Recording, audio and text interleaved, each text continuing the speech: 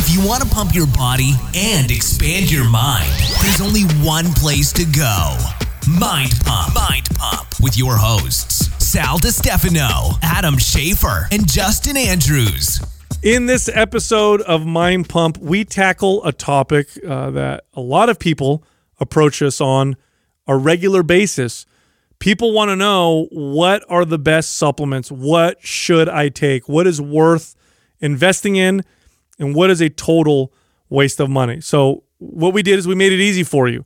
We actually listed the top 5 most important supplements to take. We broke them all down for you. We broke them down into vitamins and minerals, common deficiencies. Filling vitamin and mineral deficiencies, easily the most important thing you could possibly do with supplements with profound effects on your health, performance, fat loss, and muscle building. We talk about protein and protein supplements, creatine and its effects, talk about caffeine, and then we mentioned adaptogens. Now, adaptogens is a category of compounds that help the body deal with stress. Cordyceps, for example, is an adaptogenic mushroom that helps the body deal with stress. What does that mean? It means you burn more body fat, build more muscle, you improve your performance because your body adapts better to the stress of exercise and, of course, to the stresses of everyday life. Now, one of our favorite companies that covers lots of adaptogenic compounds. In fact, they have adaptogenic mixes with multiple adaptogenic compounds, is Four Sigmatic. Now, Four Sigmatic specializes in mushroom-based supplements, in particular adaptogens, like I just mentioned, and they are having a massive winter sale. Literally everything on their store is between 20 to 50% off.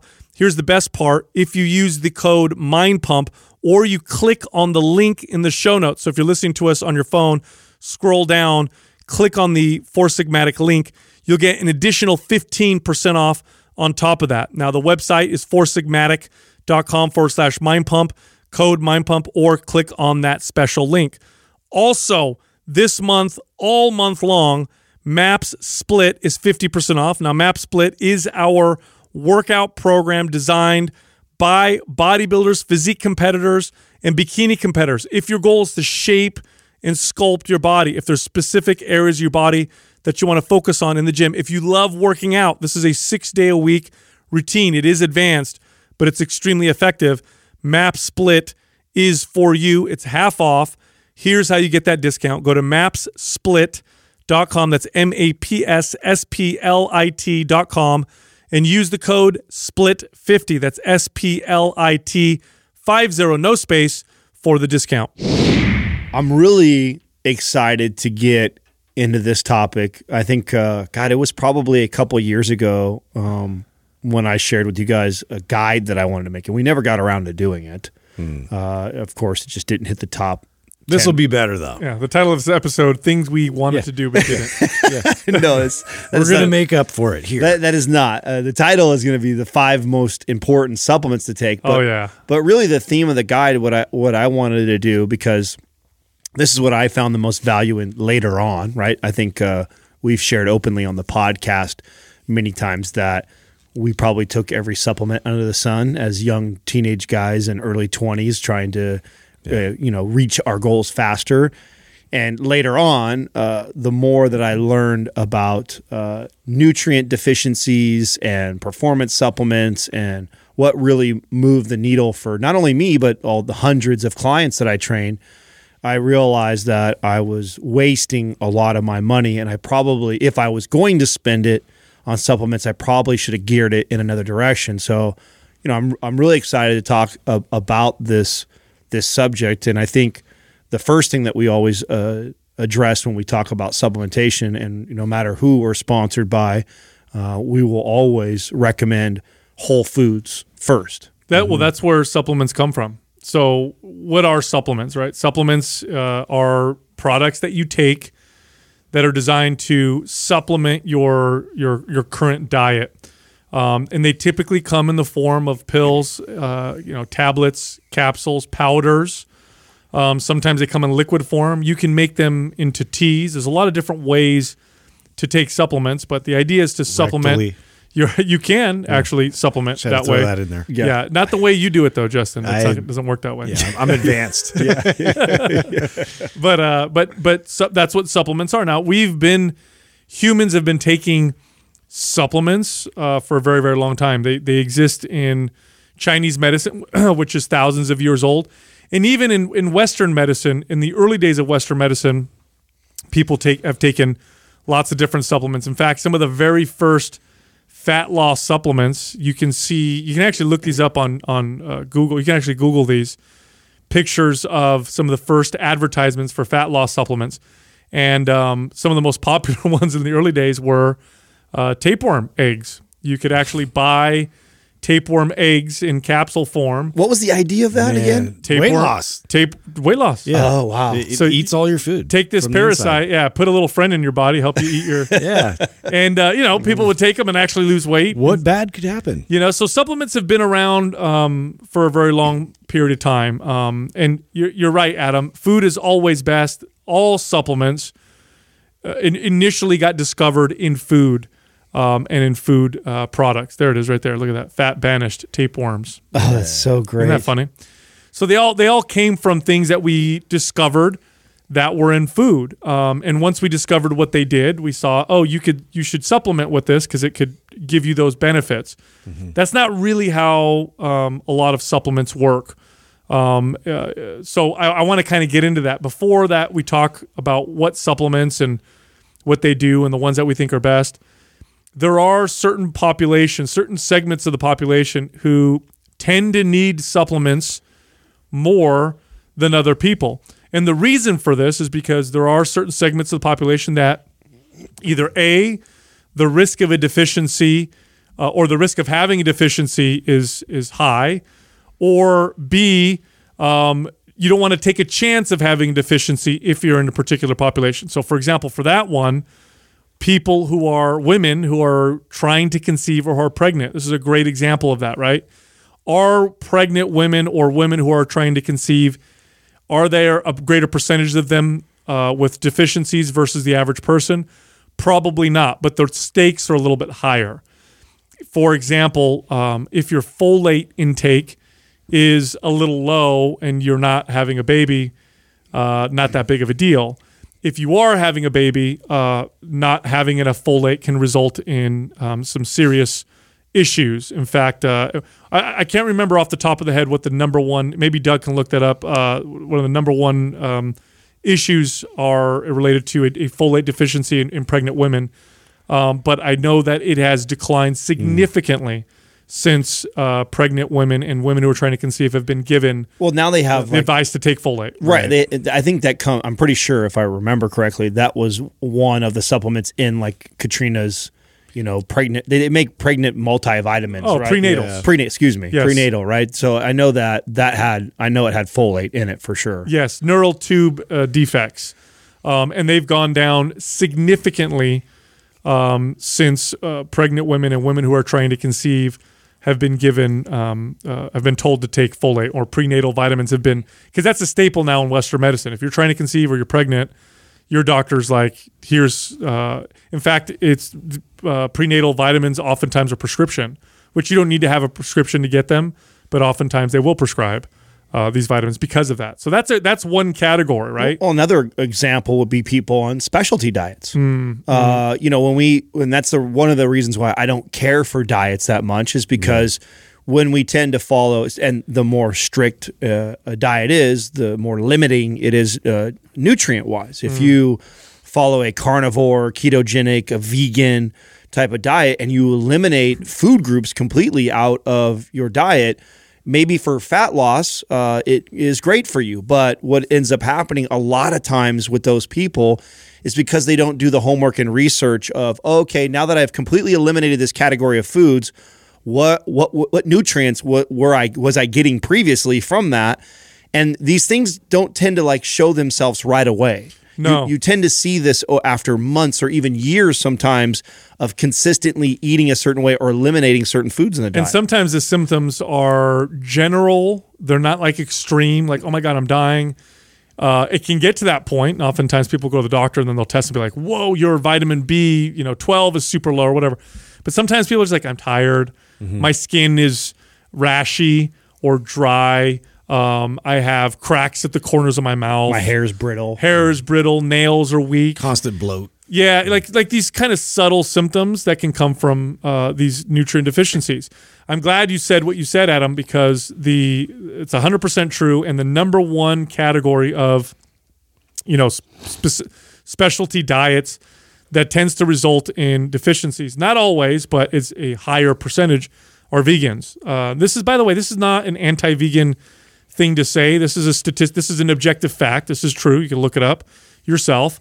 But vegans are at higher risk of nutrient deficiencies, in particular iron and B12. And if you are a vegan and you go to a doctor, the odds are that they will recommend that you take supplements to supplement your diet, because meat does provide certain essential nutrients that are very difficult and sometimes even impossible to get from plant sources.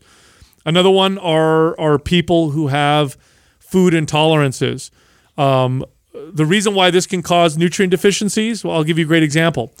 I'm one of these people, right? I have a bad food intolerance to dairy. I don't have a food allergy, but I do have an intolerance to dairy. Dairy just so happens to be one of the best sources or the greatest sources of calcium. So someone like myself would run a higher risk of having a calcium deficiency because I'm not eating any dairy. Mm-hmm. You may be one of these people. You may have an intolerance to a food category. Let's say you're allergic to fish. The odds that you may have a deficiency in omega-3 fatty acids are just higher because one of the richest sources of omega-3 fatty acids happens to be fish. So if you're a person who's like has to avoid entire categories of food because of intolerances, then supplementing may be very, very valuable to you. Another category, people with autoimmune issues. People with certain autoimmune issues, in particular the digestive ones like Crohn's disease, they just don't absorb as much nutrients from their food as they do from in comparison to other people. Now, is it more common that they have an autoimmune like that, and then that's caused, or that they were lacking the nutrients, therefore it caused these autoimmune issues? What's more, chicken or egg, right? So like your example, for example, you have psoriasis you've had for a while. Right. We know that low vitamin D is connected to psoriasis, and you've said this yourself. When you supplement with vitamin D or get lots of sunlight, psoriasis goes down. Now, are your vitamin D levels hard to keep up because you have malabsorption? And then, of course, is psoriasis worse because you have low vitamin D? It's hard to say. Sometimes it's one or the other. Sometimes it doesn't matter. For example, if you have Crohn's disease and you're having nutrient deficiencies and you're trying to eat good foods and it's not working, that person may benefit from supplementing with a high dose vitamin or mineral that they're lacking. My theory for myself personally, and after understanding psoriasis as an autoimmune, understanding how much the vitamin D has helped me, it makes a lot of sense to me. And this is a great example of what we were talking about, how it takes a long time to reveal itself. Psoriasis didn't pop up on me until I was about 25. It was somewhere between 24 and 26. I'm going to guess 25 is when it first revealed itself. And when I found out later on, after we met, Sal, that there's a good chance that I had a vitamin D deficiency, and when I started supplementing, I saw a drastic difference in how bad my psoriasis was. What makes the most sense for me, because sunlight is one of the great sources of vitamin D for us, is I was a kid who grew up in the sun. Like I literally 7 days a week, hours on every single day, all of my life until I hit 19. At 19 years old, I moved to San Jose, got a job inside of a gym, and fell in love with it, and began working underneath fluorescent lights from literally 5 a.m. till 10 p.m. at night religiously, and very rarely got sun. Now, I didn't see anything. No psoriasis came up, no problems, but years of consistently not getting the sunlight I believe my body had adapted to intaking that much over my childhood. Then all of a sudden I go cold turkey almost and cut it off. And then my body's resilient. Didn't show anything. Yeah, because you store vitamin D in your system, so I'm sure you had a nice store of vitamin D. And you still get it from some foods, right, like mushrooms and things like that. So I'm sure that I was still getting some, but what I was used to getting, it took a while for it to reveal itself. All of a sudden at 25, it pops up at what I feel like is out of nowhere, and years I go on to battling that, and then years later, it wasn't until I connected that until we met with vitamin D. So I think what happens a lot of times, and that's why this is difficult. This is also why I love companies like Everlywell that help us kind of test and peer into this a little bit. Yeah, because you were able to test your vitamin D, and you were supplementing, and it bumped it a little bit, but not much. No, I was still. So I need to take way more. Right, I was taking 5,000 IUs, and I was still testing low. It wasn't. I have to be about 10,000 IUs a day for me to hit that range. And again, I just think that my body adapted to getting so much vitamin D for the first half of my life. Now the back half, and of course, just like we say, go whole foods. Even before I want to try and supplement with vitamin D, my goal is always to get in front of my Juve-Lite or get outside and get the real sunlight. Like that, number one, real sunlight. Second option, red light. Third option, take my vitamin D, or I'm using both. Yeah, and this is another part to consider: is as your circumstances change, so do potentially your nutrient demands. So here's a circumstance right away. Now we talked about diets. So we said, if you're vegan or if you're keto or whatever, and you're cutting out a whole segment of food, what about if you just cut your calories? Here's something to consider. The vast majority of the nutrients that you get come from your food. What if you cut your calories? You're eating 1,200 calories a day. You didn't just lower your calories, you also lowered your nutrient intake.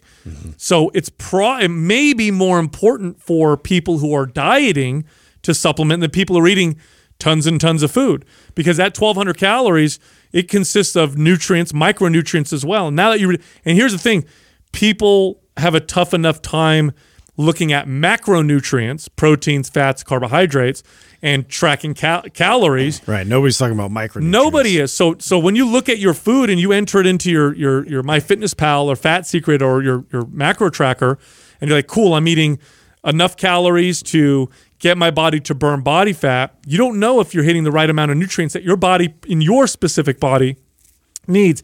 And different circumstances also change the demands. Exercise changes the demands of certain nutrients. How much you sweat changes the demands. If you're a female and you're menstruating, that can also change your nutrient demands. And there are certain nutrients that are more important for women to take when they're menstruating than when they're not. Dr. Jolene Brighton talked quite a bit about the value of supplementing with like B vitamins for women who are menstruating. So that's something else you want to look at and consider. Also, talked about sunlight. If you're not in the sun very often, environmentally, yes, look at that. Okay, I'm never out in the sun. You might need to supplement with something like vitamin D or vitamin. I was immediately thinking of I don't know that Viking documentary where they're talking about having to get cod liver oil because they just didn't see enough of the sun, and it started to generations would go, and you'd see that in the next generation, like all these deficiencies, like what they would lead to in terms of like their height or like their bone structure and all these things. Oh yeah, it was one of the some historians think that's one of the advantages they have, why they were so strong and able to defeat so many people, as they were, cruising around and people were deficient and weak, and they were eating cod liver oil, which is very high in D. There was no sunlight because it was winter in the northern hemisphere, and they were doing quite well. So now why is food best? Because I think some people are like, okay, I've had people ask me this, like, what's the difference whether I get my vitamin B6 from food or I get it from a vitamin? What's the difference chemically? You look at them under a microscope, they're the exact same thing. In fact, oftentimes, vitamins and nutrients and whatever are taken from food. So what's the difference? Why is food best? There's a couple reasons. One, it's much harder to overdose on nutrients and vitamins and minerals from food than it is from supplements. It's very easy, for example, to overdose on vitamin A with vitamin A supplements, and that can be very, very toxic. Very difficult to do through food. You'd have to eat a ton of organ meats, way more than anybody would ever eat, in order to have problems like that happen. Also, whole foods tend to come with cofactors that improve absorption. Things like vitamin K2 for vitamin D3 or bioflavonoids with vitamin C or other nutrients that help with the absorption of the main nutrients that the food provides. Food is the ideal source. And these are the things that the perfect shuttle. Like nature's already figured it out. Like, it's funny to see all these like slow absorption rate. Like it's like in the marketing of like certain pills and things where, you could get that from real food, and just like the fiber and everything else like involved with the food. It helps with the whole digestive process. And this is what we know. The thing that it annoys me about these types of conversations, especially with like scientist friends of ours that like, to your point, Sal, like you could look under a microscope and this has this much B12, so does this food, therefore they're equivalent. Well, that's what we know so far. You've thrown out some other cofactors, but there's still things that we're learning about the gut and the digestive system that is still we're unsure about. So you can't tell me that we know everything about the difference of getting it the way. And it's really crazy how when it's found in nature. I mean, I love to give the example with sugar. Like, you talk about overdosing on supplements. Well, it's because it's a concentrated form of whatever is from a food. Well, same thing goes for something like sugar. Like if we took sugar in its raw form, you would never overeat it. It would be impossible. To get like what's in a soda can, you'd have to eat 8 feet of sugar cane, which it just unless you've got jaws like a freaking gorilla or like a panda bear, you're not going to be able to get through that. So I mean, the same thing goes for and sugar is obviously demonized, but it's the same concept. It's the way it's found in nature and raw. It was intended to be consumed that way. The same thing goes for when we talk about vitamins and supplements. Always ideally, targeting through whole foods. Yep. And so when I coach and teach clients, when they find out, I have this deficiency, instead of us just automatically going, okay, let's just start supplementing for vitamin D or A or K or whatever it is, let's educate them on what foods that's rich in that, and then let's try and target that. And this is even so vitamin D is a common one in mine. Omega-3s are common in my cupboard. And I try and pay attention. Like if I had a week which is rare now, but it still happens occasionally, where I go up to like the lake and I'm spending a week on the lake and in the sun, like I'm not also stressing about supplementing with my vitamin D that week. If there's a week I'm going to not supplement it, that's the week. If I had a great week of eating fish, maybe we just went fishing and we caught tons of fish, so the whole week we're in Mecca. We do this when we go down to Cabo. We fish at the beginning of the week. We live off of the fish for an entire week. I probably don't need to be supplementing with my omega-3 during that week. So learning to try and target the whole foods first, supplement it when you need it. Well, I'll give you a great example, okay? You guys have all heard of mercury content in fish, right? Mercury builds up in the system. If you have too much of it, it can totally become toxic. Okay. Fish contains mercury. Does that mean I got to be careful if I eat too much fish? And for the most part, no. And here's why. Because most fish also contains a high amount of selenium, and selenium binds to mercury. So eating most fish, even though they may have mercury, the natural selenium that's found in the fish offsets it and makes it okay. Now, there are a few fish where the mercury outweighs the selenium. A good example would be like swordfish, way more mercury than selenium. But most fish that you would eat, it's not like the few that are where the mercury is so high. Selenium is high enough to where you can eat it and you're okay. And you see this in cultures around the world that have a high consumption of fish, yet mercury poisoning is very, very low, even though paradoxically they have a high intake of mercury. It's the natural selenium. And this is important to consider too, like I said earlier with supplements. Taking too much is just as bad as not having enough. So having a deficiency is bad. Having too much of certain nutrients can cause problems as well.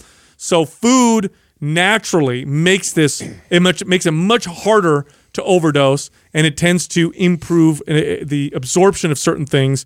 Food is always best. But that being said, if you have a deficiency, supplements can have a huge impact. Well, we took the time to list what the top 10 most common deficiencies, like nutrient deficiencies found. And this is why we're starting here in this supplement conversation, because the most common thing that I see as far as misusing supplements is I get clients and they, somebody sold them on some muscle building stack or some fat burning stack. They've got all these bottles and jugs and shakes that they're taking. Meanwhile, they've got all these deficiencies because their diet is all whack. Yeah, you could break the supplement category into, there's really two ways that I would recommend supplements to someone, and it's either to fill a deficiency, which trumps anything else, right? So that's number one. If you have an actual micronutrient deficiency, filling that deficiency will have a massive impact. Yeah, a massive, profound, beneficial impact.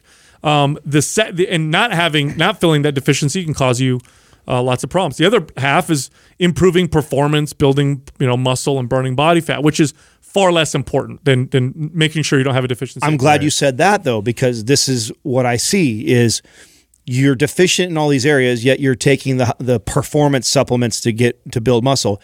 It's like having a little sports car, drag racing car, and you're throwing a spoiler on it. Meanwhile, you have two front flat tires. Mm-hmm. It's you're getting a little bit of edge by throwing the spoiler on there to help with wind resistance. But you ain't moving. But you're moving really slow because you've got two flat tires. Like, fix the flat tires, the obvious thing that's going to make the machine operate and run faster before throwing a fucking spoiler or an exhaust system on it. And that's the same concept when we look at supplementation is, the stuff that's over glamorized with all the sexy bodies and the burning the fat and everybody gravitates to that. Meanwhile, their diet's all fucking whack and they're spending $200-$300 in supplements. That was really what when we first started the podcast, it was a lot of our messaging was around that, was trying to help people save, hundreds and hundreds of dollars a month, falling into these gimmicks that they need to buy these supplements to get to their results, when if they actually just started to hone in on their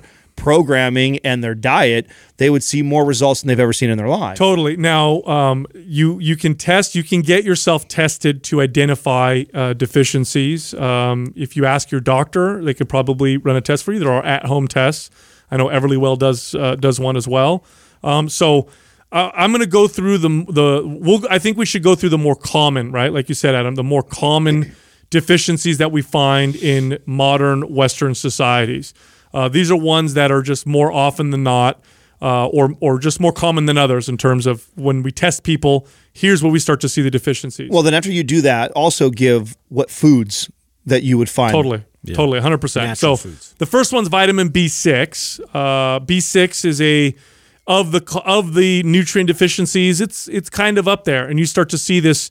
And this one's an important one for women. I know Dr. Jolene Brighton says that a lot of women are more women are deficient in B6 than men. It may have to do with their changing hormones and menstruation. Places you could get vitamin B6: poultry, meat, and if you want a non-animal source, chickpeas. Chickpeas are actually high in B6. Here's something you're going to notice as a theme as we go through these. Okay, the nutrients typically are more readily absorbed through animal sources than they are through vegan sources. Not always, but generally speaking. Again, this is not an anti-vegan thing that we're trying to do here. This is just a fact that when they do tests on people, they find that, you're low in B6. It tends to get raised up higher when they consume more, poultry, for example, than eating more. And this is to the point that you've made multiple times about talking about the vegan diet, is that it's not possible. It just takes a lot more planning. Right. So if you're automatically going to cut meat, what infuriates me, this trend that we see because of the Netflix documentaries is, I've got my teenage nieces that see it and they go like, they just stop eating meat. Now they're just eating fucking salads all day long. Yeah. And it's like, okay, if you're going to cut poultry out of your diet, are you eating chickpeas? Mm-hmm. How often are you doing that? Like, you need to do your homework if you're going to do a diet like that, because as soon as you cut meat out, you cut out one of the most nutrient-dense food groups that, like you said, there's going to be a theme. Oh, you'll see. Yeah. You'll see as we go through. All right, so the next one, iron. Iron deficiencies. This one, again, more common in women. Symptoms of this are just feeling weak, malaise, low energy. Of course, meat, very high in iron. That's the best source of iron. It's extremely absorbable, will raise your iron levels faster than anything else. Eggs are another source. Spinach, you can get iron from spinach, but you have to eat a lot of it to raise your iron levels. If you have an iron deficiency, as identified by a doctor, You can try raising it with your vegan sources, but they may recommend you have to take supplements or eat meat. I've had a few clients that this happened to where their iron levels are low. They were vegan, and at some point the doctor's like, you need to either eat meat or you need to take this pill of iron. Iron supplements can cause constipation in some people, but iron-containing foods do not. Again, another example of why foods are the best sources of nutrients. Vitamin D. This one's becoming more common nowadays just because nobody's outside anymore. We're all inside. Some people, I've actually read articles where they've said that vitamin D we're like at an epidemic of low D levels. Vitamin D extremely important for the immune system. It's some scientists would consider vitamin D a hormone just by the way it acts in the body. Low D levels can affect your hormones for sure. In men, it can lower testosterone. That's a big one. I talked about the immune system. It is believed that one of the reasons why there's a flu season is because of low vitamin D levels. If you, in fact, look at the peak levels of infection of flu and the rhinovirus, which is the cold, you'll notice it happens in February, which is a good 3 months after we're starting to get less sunlight. So it's like D levels decline. Boom, we get this explosion of infections. And they think this may be one of the main reasons why we get these, we get more ill in the winter. So D, a very common one. Of course, the best way to raise vitamin D, sunlight. There's nothing that'll raise vitamin D more effectively than sunlight. But there are foods that are high in vitamin D. We talked about cod liver oil. That's more of a supplement, although it is one of the supplements I think is more like a food because it literally is an oil from... Yeah, you could eat cod livers. Exactly. And that's going to be just, the same. Exactly. And it contains a decent amount of vitamin A too, which is complementary. But egg yolks, and then for vegans, or if you're looking for a non-animal source, mushrooms. But mushrooms contain a form of vitamin D called D2. D2 does not raise vitamin D levels in the blood nearly as effectively as D3. So if you're a vegan and your D levels are low, get lots of sunlight. If that's not working, I suggest supplementing with a D3 supplement that you can find at your health food store or whatever. Iodine. You guys know iodine was such a problem for a long time that it became mandatory to infuse salt with iodine. You guys ever use Morton salt? Yep. Oh yeah. You ever notice that? I noticed they put that on there. Yes, it became like I believe it was government enforced at one point to add iodine to salt because we were noticing all these effects of iodine deficiencies, especially in children. And it worked. It worked for a while. Now, is kale a main source of that too? Because I saw from people eating too much of, say, kale or was seaweed. Seaweed. It might have been seaweed. Yeah, seaweed's very high in iodine. Fish is also high in iodine. And, of course, table salt.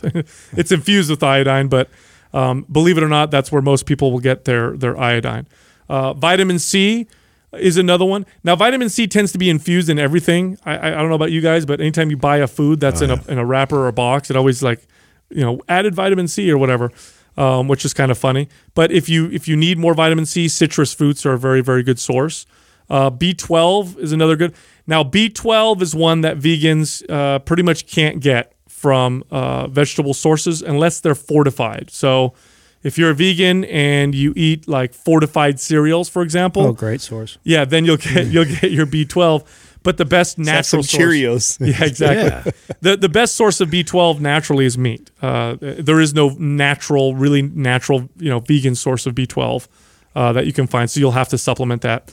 Calcium it tends to be low. Also, dairy, leafy greens, and tofu will have that. Magnesium is another one. You can find that in beef, and then avocados and nuts are pretty high. Here's a big one: omega-3 fatty acids. This one's really important.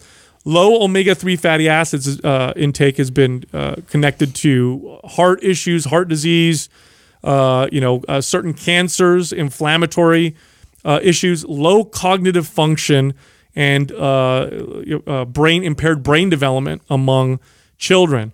The best form, hands down, of omega-3 fatty acids are fish. You cannot get omega-3 fatty acids from vegan sources.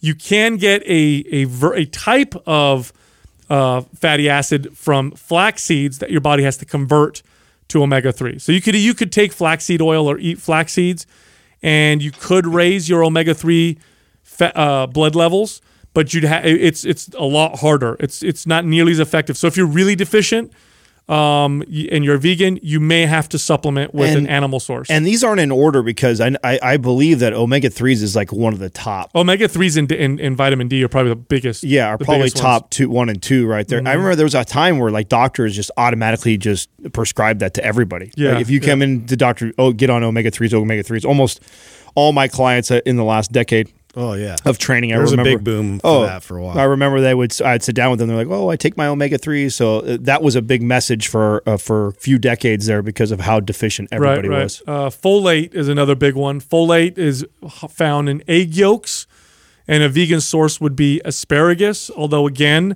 it doesn't raise blood levels as well as egg yolks do. That's one of the best sources of folate. If you're trying to conceive or you're pregnant, this is a very important nutrient, but you're probably supplementing with it at that point, like we talked about earlier.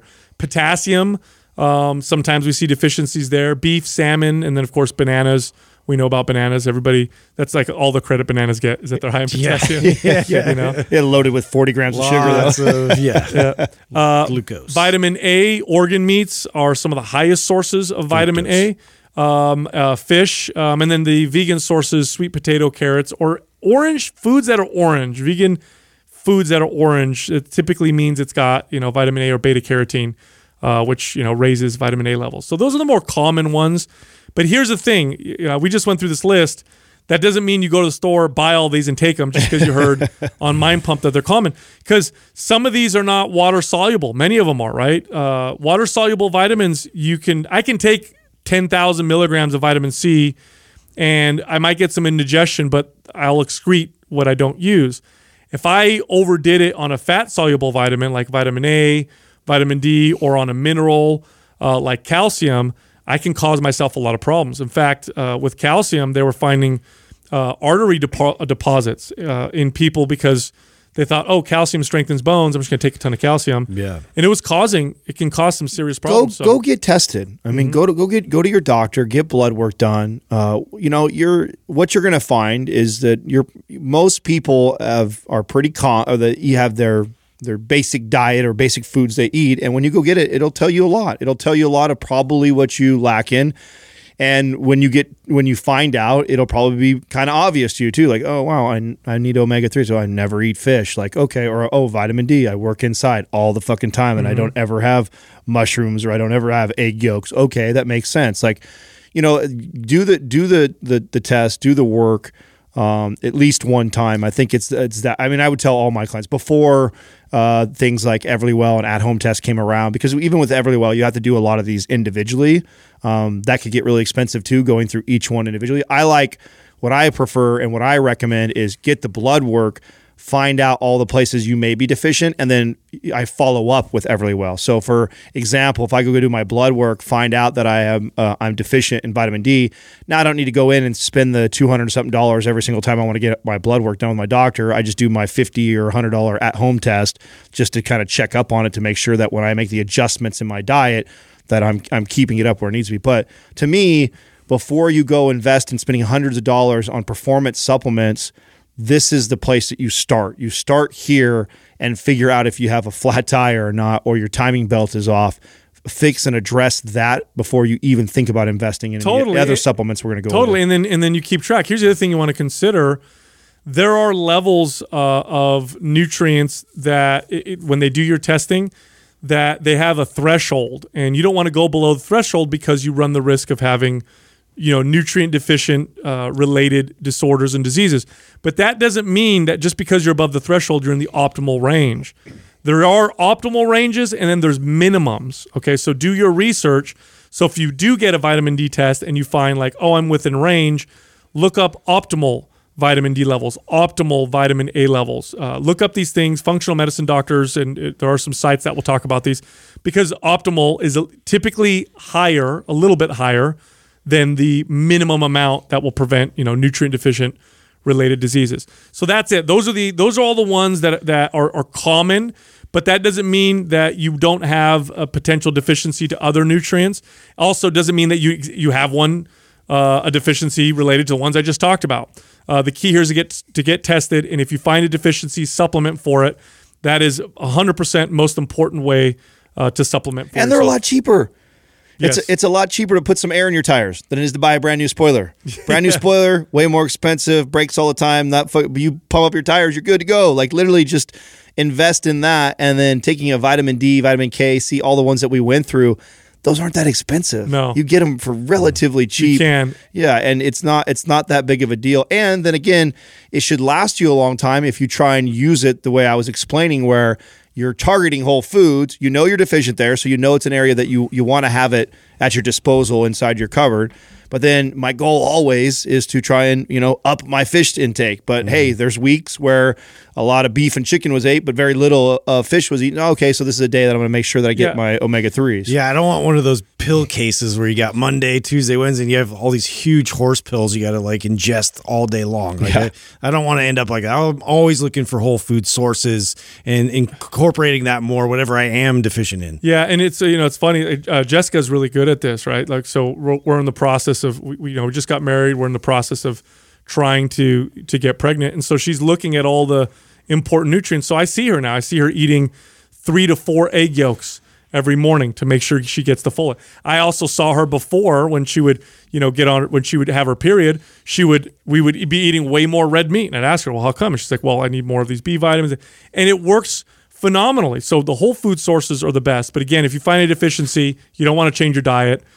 Go with the supplement. Okay, so now we're out of the supplements to fill deficiencies category. Now we can head into the one that everybody loves and gets excited about, which are supplements to improve performance, help you build muscle, and burn body fat. The fun stuff. Yeah. Number one has to be, of that category, has to be protein. It has to be the probably the most beneficial performance-enhancing, muscle-building supplement that there is, just based off of the clients that we've worked with. Well, and the irony of this is that it's because of what we just talked about, because it's one of the most common deficiencies. Right. Mm-hmm. If you get enough protein through diet and whole foods, it's not necessary anymore. But because this is an area that most people, unless we're talking to the bodybuilding community, because we know they eat 6 chicken breasts a day, besides that community, the average American really struggles to get enough protein for optimal performance. You go back to your optimal thing, right? Yep. They're not deficient in protein. Yes, but they're not eating enough to maximize the muscle building effects that protein could provide, or to maximize the satiety effects of protein or the thermogenic fat burning potential of protein. They're just not eating enough. You talk about this all the time, Adam. I almost, unless I had a client who, like you said, was in that bodybuilding space, I almost never had a client give me their food tracking when they first start. I almost never saw it and said, "Oh, wow, you're in the optimal range of protein intake." Yeah. It was always like, I'd say for women, I would see protein intakes of 30, 50 grams a day, 70 maybe. When most of them would have benefited from 100 grams or 120 grams of protein. Protein intake has been shown in studies quite conclusively at high levels, and high is about 0.6 to 1 gram per pound of body weight in relatively lean individuals. If you're obese, you want to use your lean body mass. But protein in that range has been shown to build more muscle, add more strength, and to regulate appetite, and also hold on to muscle when people are dieting. When people are reducing their food intake to lose weight, when their protein intake is higher, they lose less muscle, which is a great thing, because one of the problems of dieting is a slower metabolism from muscle loss. So protein becomes extremely important. Now, here's the problem with protein. When I had a 130-pound female client, and I'm telling her to eat 110 grams of protein a day, how many 6-ounce chicken breasts is that? Right. They're eating a lot of meat throughout the day, and it's just hard. It's inconvenient. And so protein powders became extremely valuable to that population. And again, we're using this the same way that we were using the last supplements we just talked about. I see tremendous value. I've always got a vegan protein and a whey protein in my house. I've always got them in my cupboards, but they last me quite a while. Because again, I'm not trying to take the protein powder. I'm trying to get all of my protein intake through Whole Foods. But the reality is that a lot of times that doesn't happen. That's where I utilize that supplement. It's not a supplement it's not used the way I think the bodybuilding community tries to use it. Take it every day. Right. Every day at post-workout, it's like this ritual to do that. Like, no, you don't need to do that. In fact, you don't want to do that if you can get it through Whole Foods. Again, you want to try and get it through Whole Foods, but the reality is a majority of the population, including ourselves, miss those targets. That's why you use a supplement like this. For sure, hands down, of all the ones that are going to benefit you for overall fat loss or building muscle, I would definitely rate this is the number one after you've handled the deficiency. And it's just protein powders are convenient. I can take them with me anywhere. Typically, protein powders don't contain lots of carbs or fats, so I'm minimizing the calorie intake. 40-gram shake of protein, might have 180 calories. But getting 40 grams from a meat source might be twice as many calories because there's added fat and whatnot. So if you're dieting and you're noticing, if you're trying to cut down and you're noticing that, I need more protein, but I only have so many calories to work with, protein shakes can help quite a bit. And there's a lot of good quality ones out there. But this one, I definitely think see the most benefit. I feel like we have to address that a little bit though too, because don't get caught up in the looking for the cheapest source. I get DMs quite often about, I looked at Organifi and Legion, and they tend to be more expensive protein powders. Now, because this is probably the number one supplement that you should take for building muscle or burning body fat, as far as getting what your body needs to and perform optimally. Because of that, it's also marketed to, and there's a slew of people making all kinds of money in this space. And because the supplement industry is not regulated through like the FDA, there's a lot of leeway in what people are utilizing to make these supplements. So, you pay for what you get. Oh, totally. Protein is not cheap.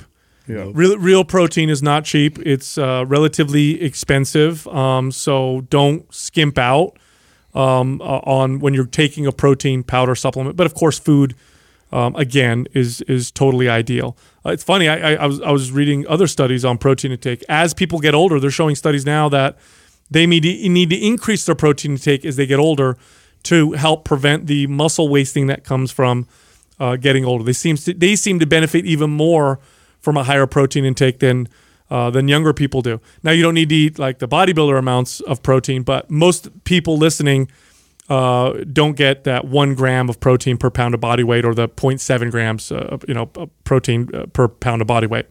The next supplement, creatine. Creatine is it's not protein. It's not a essential nutrient. If you're getting adequate amounts of protein in your diet, your body will synthesize creatine from 3 amino acids. However, supplementing with creatine has been shown across the board in thousands of studies. It's actually one of the most studied supplements known to man. Has been shown in many, many, many studies to have tremendous muscle building benefits, the side effect of which also is fat loss, and lots of studies now showing health benefits from supplementing with creatine. The population that could benefit the most from supplementing with creatine, vegans, mainly because creatine can only be found in animal sources, red meat being one of the highest concentrations. Studies actually show that vegans who supplement with creatine get a tremendous health benefit, one of which being cognitive boost. They actually show IQ boosting from supplementing. Which I wonder about that, especially with true vegans who don't like ingest anything animal related. If that's a problem, just supplementing. You can get creatine that's is there like made in a lab, like a version? Okay. Correct, and it's a vegan form of creatine. Highly recommend it. Here's a supplement that I recommend to most people after, of course, diet is good and all that stuff. But I don't. If your goal is fat loss, if your goal is muscle building, if you just want to be healthier, if you just want to feel less stiff, if you just want cognitive boosting, I'm typically going to say, hey, diet looks good, workout looks good. Let's try supplementing with some high quality creatine. and see what happens. The amount that people supplement with, anywhere between 2 to 5 grams. 5 grams being high, 2 grams probably being more appropriate. Right. I say people. 5 grams for somebody who doesn't eat a lot of meat, and somebody who does eat adequate meat, I'm saying 2 to 3 grams is plenty. They're showing brain health benefits, heart health benefits, anti-aging benefits. They're showing now with creatine supplementation, it could increase the amount of mitochondria in the body, which are the energy powerhouses. It's got antioxidant properties for the heart even. Creatine's a phenomenal supplement, and it's funny because it started in the muscle building space. Yeah. In fact, at one point, it was like people were freaked out about it because it was like in the 90s in particular when it first came out. Oh, it's like steroids. No, none of that. It's a natural compound. Does not have hormonal effects, although in men with low testosterone, it may actually boost testosterone through fueling the testosterone process in the testes. But creatine, a great Well, great supplement. it simple form, it just replenishes energy at a much faster rate. So just think of all the people and situations that benefits. Doesn't matter if you're a CrossFitter, a marathon runner, a power lifter, and an average gym goer. Knowing that because you're taking creatine, your energy replenishes at a faster rate. That's it. It's that. I mean, and that the carryover to that is in all pursuits of fitness is at the highest, and it's the only one. Like there's supplements out there, like in pre-workouts that make you feel like you get more energy because it stimulates your central nervous system, and so then you feel like you're wired, and so you're getting that's like artificial energy. Like creatine actually replenishes energy at a faster rate, and it's been proven to be that great of a performance supplement for years now. Now, the effects of taking creatine, if you start supplementing it, here's what you may notice. And by the way, I want to say this too. Some people don't do well supplementing with creatine. Okay, so I know we're selling it real hard, and what I don't want is somebody to take it, have gastro distress or diarrhea, and be like, well, I'm going to keep taking it because they said, it's such a great supplement. It ain't that good. Some people get stomach upset and gastro distress from creatine. If you take it and that's you, not for you. But the vast majority of you should not have a problem. Here's what you'll notice when you supplement with creatine. After about 5 to 7 days of supplementing it, you're stronger. It's pronounced. You'll notice you're going to lift between 5 to 10 pounds more on every lift. You'll notice that your muscles feel fuller and rounder. And you'll also notice maybe between 1 to 5 pounds extra on the scale, depending on how much muscle you have. The more muscle mass, the more weight you'll gain on the scale. The less muscle mass, the less weight you gain on the scale. Now, I know there's some people listening, probably in particular females, who are thinking, I don't want to gain any weight, so I'm not going to take creatine. It's not making you gain body fat. It's literally adding more hydration, intracellular hydration. So you're holding more water, but it's not bloat. It doesn't add water to the outside of your body like you're smooth. It's water inside the muscles. So if anything, it actually improves the appearance of more tone or more sculpt. Right. Gives you a little more definition. Right. Best source of creatine monohydrate. Don't mess with the other types of creatine, the Cray-alkaline and the creatine citrate and all that other crap. To the same point that I made with the protein powder, it's become so popular that everybody is in the space, and now to make it competitive, they're adding things to it or making cases why their absorption is faster, all that shit. It's so funny? Cray-alkaline came out, and their big thing was absorbs better, absorbs faster, less bloat, which is so stupid because it doesn't cause bloat, but whatever. Worst selling point ever. You want to know what's funny? They tested it head-to-head against monohydrate, and your body absorbs less. Your body absorbs creatine monohydrate superior across the board. So whatever supplement company you're looking at, if they're trying to sell you on why their type of creatine is better, there's no studies to support it. All the studies show that creatine monohydrate is the best. Legion makes a good creatine monohydrate if you're looking for a brand. All right, next supplement. This one is your guys' favorite. You guys fuck with this one all day long. Especially Justin's. Yeah. Oh, yeah. That's my. I don't think it's just us. I think it's probably 99% of the listeners. Yeah. It's the most used drug in the world. Now, for overall production and for just like a nice like clear state of mind, like I can get things done. Like it works, man. There's nothing else that even competes with it or compares with it other than that other one that they banned, right? So crystal meth. Yeah. Like ephedra. Yeah.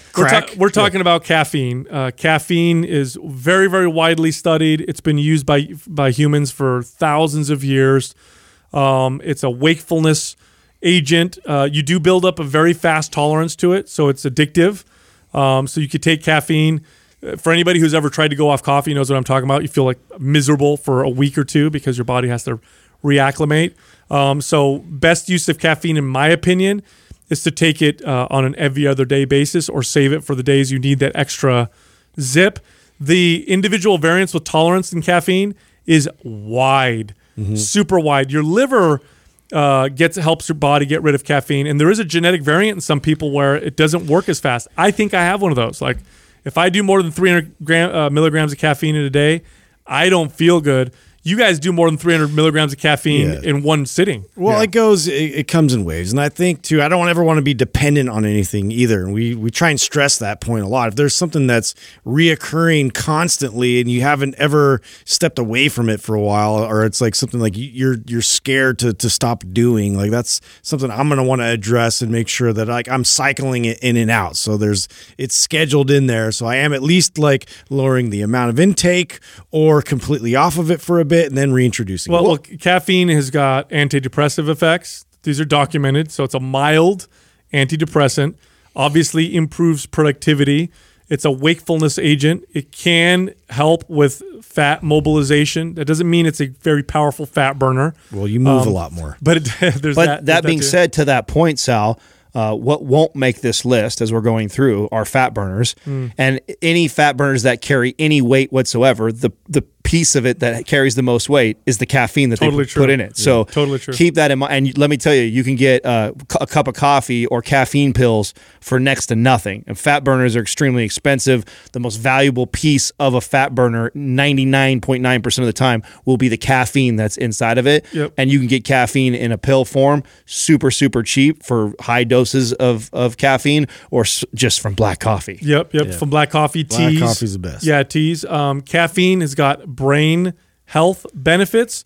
It's got anti-cancer benefits, in particular for the liver. It has a lot of benefits. Now, that doesn't mean it doesn't have potential negative side effects. If you consume too much caffeine, it will contribute to the physiological perceptions of stress. It can cause stress hormones to go up, and it is probably, hands down, the worst culprit for people's sleep issues. Insomnia stuff. Yes. Yeah. 100%. Like, when I work with clients and they don't have good sleep, I would say 7 or 8 out of 10 times when I reduced their caffeine intake, their sleep issues went away. Well, too, like with the thyroid, I know it's not like advantageous to have like caffeine in the diet as well. Like that tends to like not pair well with any kind of thyroid issue. Yeah, you got to figure out your tolerance. So figure this out. Don't gauge it off other people. I gave you mine, 200 to 300 milligrams every other day is about as much as I can do, which is significantly lower than Adam or Justin, who have a wonderful tolerance for caffeine. I wish I had that tolerance. It is wonderful. But I can't do it. If I have too much, I just feel well, terrible. All that really means is that we can get away with more before we have to come back down the other direction. But it's inevitable we have to come the other way too. Everybody does. That's you just don't feel the effects as much. Well, and that my selling point to people to get them to cycle there, because it's hard. You get a client or you get somebody who loves their coffee. Oh my gosh, that's the hardest thing. And they drink 3-4 cups a day, or they have 2 cups of coffee plus an energy drink or 2, and a pre-workout or something, and you try and tell them you want to bring them all the way down. They look at you like you're crazy. But what I always remind them and sell them on is that, listen, you love caffeine, right? You'll love it even more when you've cycled off for a little bit and then you reintroduce it. You forget how amazing that feels when you've cycled off and then you've reintroduced. You know what's funny? That's true for all supplements. Not the cycling off, but more generally, using them appropriately. Yeah. If you use supplements appropriately, especially the ones we're talking about, you can get great benefits. Use them inappropriately. Not only will you get not as great of benefits, you may actually get detrimental effects like caffeine. Like, use too much caffeine for your body, you're not going to get an athletic performance boost. For example, for me, if I have too much caffeine, I'm not lifting more weight. I'm not able to do more reps. I do less. I get out of breath. I feel terrible. I don't get mental sharpness. I get mental confusion if I have too much caffeine. It gives me anxiety. I don't feel good. I get worse sleep, right, if I have too much. So use the right amount for your body, and you get some amazing benefits. Now, one thing I want to say about caffeine pairs exceptionally well to one other supplement, which isn't on the list, but I'm going to say it because it's great with caffeine. Theanine. the amino acid theanine. Mm-hmm. If you take caffeine or you drink lots of coffee, try 200 milligrams of theanine for every 100 milligrams of caffeine. Doesn't Mike put that? Doesn't Mike put that in his? Yes, his pre-workout contains. I was going to say, it contains stuff with theanine, caffeine. Right? It does. Yeah, that was one of the things I know that you fell in love with about his. Yes, theanine with caffeine smooths out the energy and it keeps it there longer, and it seems to lower the tolerance building effect. So taking theanine may allow you to have caffeine a little bit more regularly than normal. I remember when you first started getting, because we used to do this way before any of the supplements, we would keep theanine on our cold brew. Mm-hmm. And anyone who's had, on the tap? Yeah, anyone who's had cold nitro brew knows that it's stronger, right? It hits you a lot. It's a lot higher in caffeine. And Sal started to get us to take the theanine after I'd already been using the cold brew for quite some time. The way I explain it, or what I notice is, sometimes you could take enough coffee to where you feel a little antsy or anxious or jittery. It totally takes that edge off, and it doesn't make you. And another thing, you don't lose the boost. And another side effect that you get from caffeine is a really hard spike, and then a crash a few hours later. It doesn't seem to spike as hard, no jitteriness, and then it's an even high that you kind of get from it. So that was what I noticed when you introduced theanine to every client caffeine. that I ever worked with. I don't say ever, but the back half of my career, I would say that had coffee or would take caffeine, I would have them supplement with theanine, and they all became converts. After that, they always theanine with my coffee, and they got great results. So you don't have to, but try it out and see for yourself. Theanine's super cheap, especially if you're somebody that part of why you don't have coffee lies because you get antsy or jittery. Try it with theanine and see if you notice a difference. Totally. The last category, this one, a more general category, like we did with the first one. These are adaptogens. These are a class of compounds that help the body deal with stress. So why is that important? A body that's more resilient to stress is going to be healthier, feel better.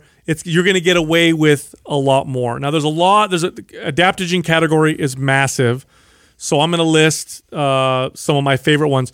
My absolute favorite adaptogenic supplement, which also has lots of Western scientific backing, is ashwagandha. Absolutely love ashwagandha for its adaptogenic properties. It's also one of the most consistent testosterone boosting adaptogens in men with low testosterone. And when you take ashwagandha, if it's appropriate for you, you'll notice you just feel more energy and you just feel generally better.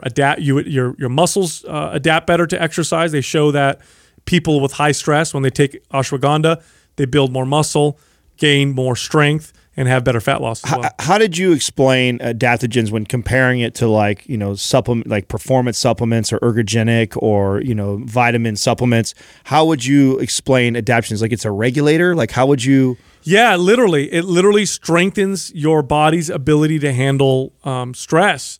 So if you have like a high stress life, you're not getting good sleep. Here's how I like to use adaptogens. I like to use adaptogens when I'm pushing the limit with my training. If I'm really pushing the limit, then I'll start throwing adaptogens into my arsenal, and I'll start to feel like, okay, I feel good. I'm not overtraining quite as easily. Or if I'm losing sleep, or if I'm in a stressful situation, I used a lot of ashwagandha when I was getting divorced. Very stressful, situation. So I used it on a regular basis. It makes a big difference. Now, the adaptogens are not supplements, just like all the other performance supplements.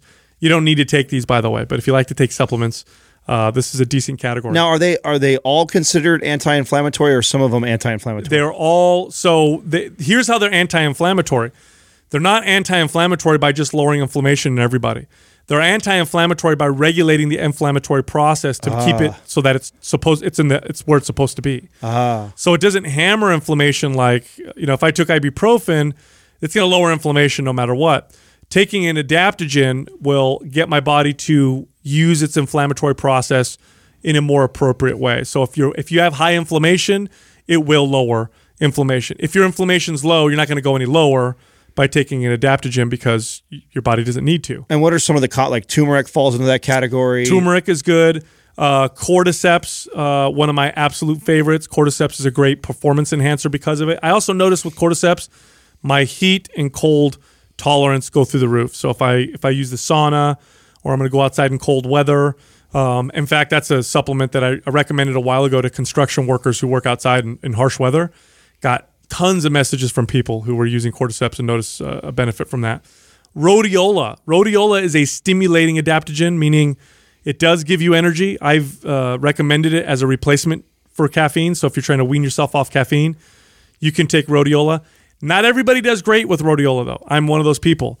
If I take rhodiola, I just don't feel good. I know, Adam, you too, right? I don't like it either. Yeah, it makes you feel kind of like... It makes me feel down. Yes. It totally puts me in it. It does not give me energy. I don't feel fueled from it whatsoever. Now, most people will get energy from it. Most people take rhodiola, and lots of Soviet studies on rhodiola from back in the day. That the Soviets were huge fans of rhodiola. So it's got lots of scientific backing. And again, here's the thing.